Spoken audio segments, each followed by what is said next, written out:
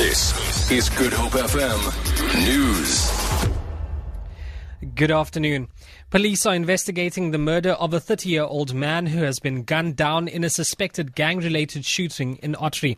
Spokesperson Frederick van Wyk says a 35-year-old man also sustained serious gunshot wounds and was rushed to hospital. He says no arrests have yet been made. Circumstances surrounding a shooting incident at a shopping centre in Ottery is under investigation. We've opened a murder and attempted murder case for further investigation. The possibility that it can be gang-related will be investigated.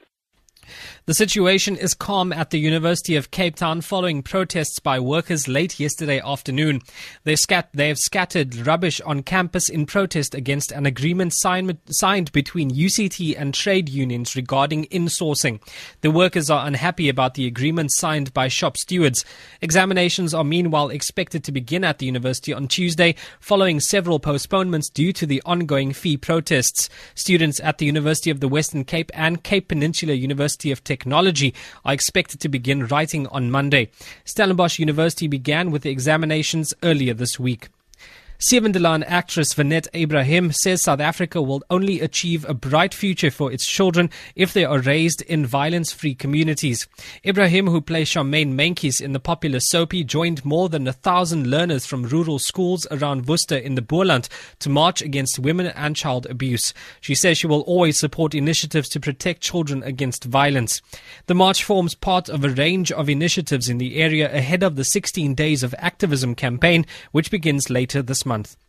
And lastly, former Member of Parliament and South Africa's High Commissioner to Mozambique, Charles Nkakula, has described his son Chumani as brilliant and full of life.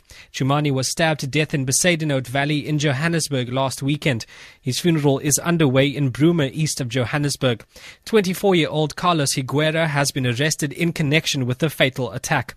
Ditaba Totsetsi is attending the funeral. Friends, family and high-profile people, including ANC Secretary General Kwere Mantashe and Speaker of Parliament Baleka Mbete, have packed the Nkakula home to pay their last respect to their son. Chumani was the second of Charles and Defence Minister Nosiviwe Mapisa Nkakula's 4 children.